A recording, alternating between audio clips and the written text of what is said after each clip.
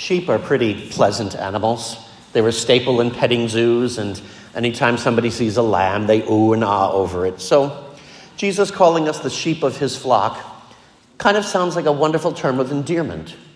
Except when we start looking at sheep a little more closely, we might find that term of endearment is not as endearing as we thought it was. First of all, one thing we need to notice about sheep is that they have absolutely no natural defenses.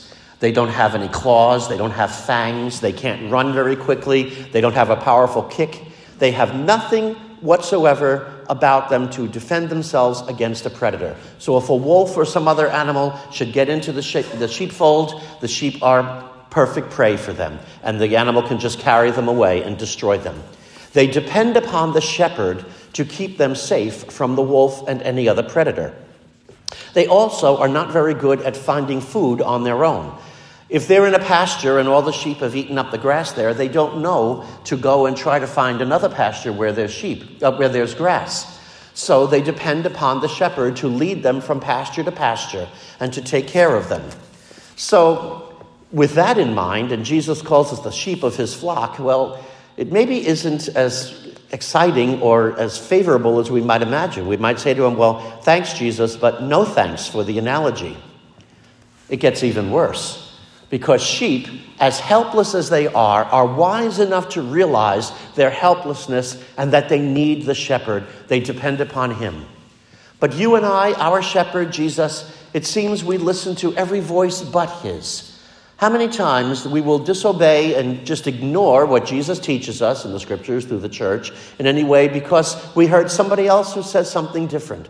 And we'll listen to politicians, we'll listen to movie stars, we'll listen to teachers, or somebody writes something somewhere on the internet, and we read that person's writing, someone with no credentials whatsoever, but they say something and we say, ooh, look at this. And we will follow that rather than Jesus, and we will wonder, why would we listen to anybody but the Lord?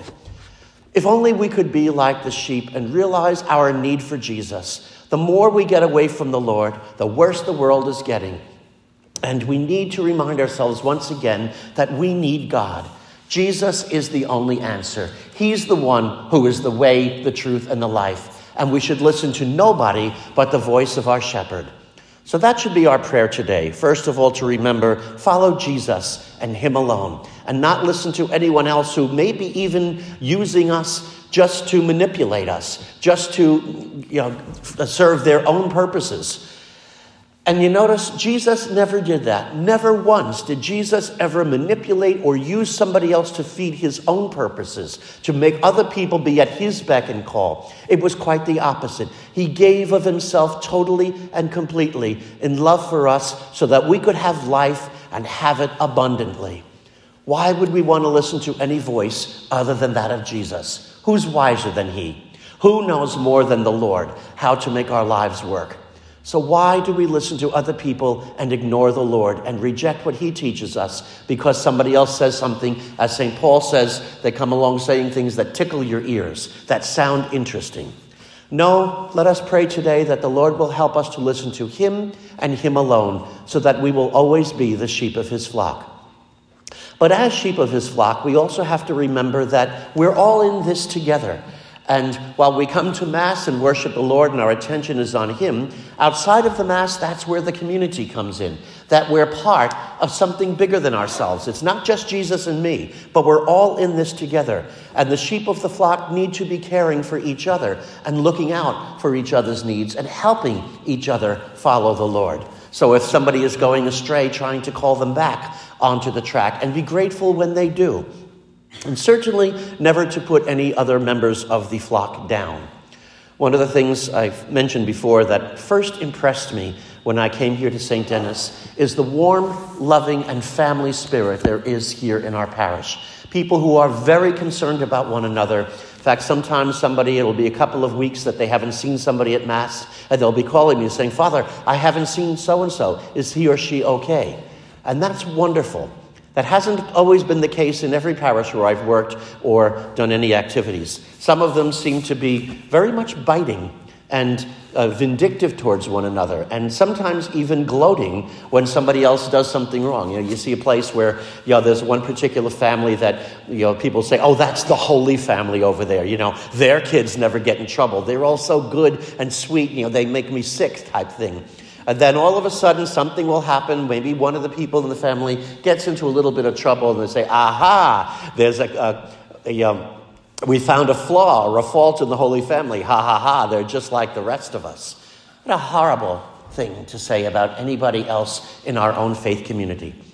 I don't know if you watch the sitcom Young Sheldon, but in Young Sheldon, you may know that Sheldon's mother, Mary, is an active member of their church community. It's a Baptist church, and she's very much a part of everything, involved in all the things that take place. And then in one of the episodes, her oldest son, Georgie, at 17 years old, gets a woman pregnant. And the response from the community when she goes back to church is they completely shun her. They will have nothing whatsoever to do with her, and they actually even ask her to leave, that she's not worthy to be in this church because her son committed a sin.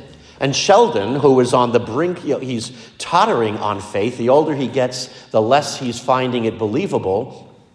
They actually end up pushing him even further out. And he sees through the hypocrisy right away, and he calls the people out on it and basically says, you people claim to be loving Jesus and following him, and now you would throw my mother out simply because my brother sinned? And he calls them a bunch of hypocrites, and he's absolutely right. And I would hope and pray that we would never want to do that to somebody else. We all have our sins. We all have reasons to be forgiven. And if not in our own immediate family, our extended family, all of us have somebody that probably did something that would be an embarrassment to us if we heard about it.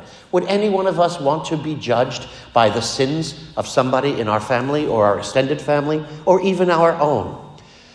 Are we thinking that when we come to church, everything should be all nice and perfect and we're gathering here with a whole bunch of perfect people? Well, if so, guess again, because the only gathering of perfect people is the gathering of the saints in heaven, those who are already with the Lord in his kingdom. Here on earth, we are struggling. We are trying to find the Lord, and we all have our sins. We all have our need to repent. Maybe different sins for different people, but we all have something. And we're all here trying to find the Lord and grow in holiness, and we're meant to help each other along the way. Pope Francis uses an expression that I love. He says, a church is not a museum of saints, but a field hospital for sinners. And I love that expression. Let me repeat it. A church is not a museum of saints, but a field hospital for sinners. We are all here trying to grow closer to the Lord, have our sins forgiven, and grow in holiness. Could you imagine somebody in a hospital looking at someone in the next bed and say, oh, look at that person over there. That person's sick. Well, so are we. That's why we're in the hospital. So our job is certainly not to point fingers at others and accuse them of sin when we have our own. Yeah, that is sheer hypocrisy. And certainly we never want to do that.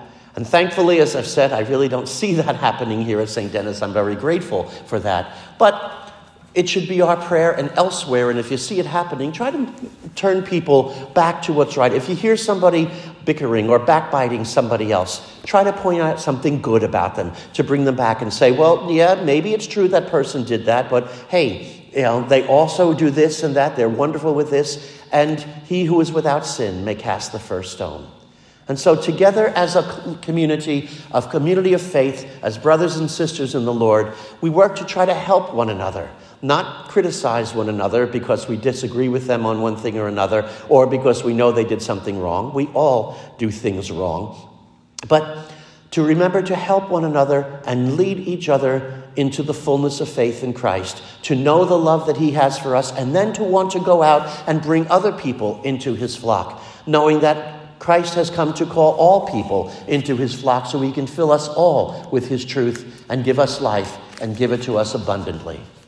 My brothers and sisters, today is sometimes called Good Shepherd Sunday because of the gospel reading every year on the fourth Sunday of Easter is about the Good Shepherd.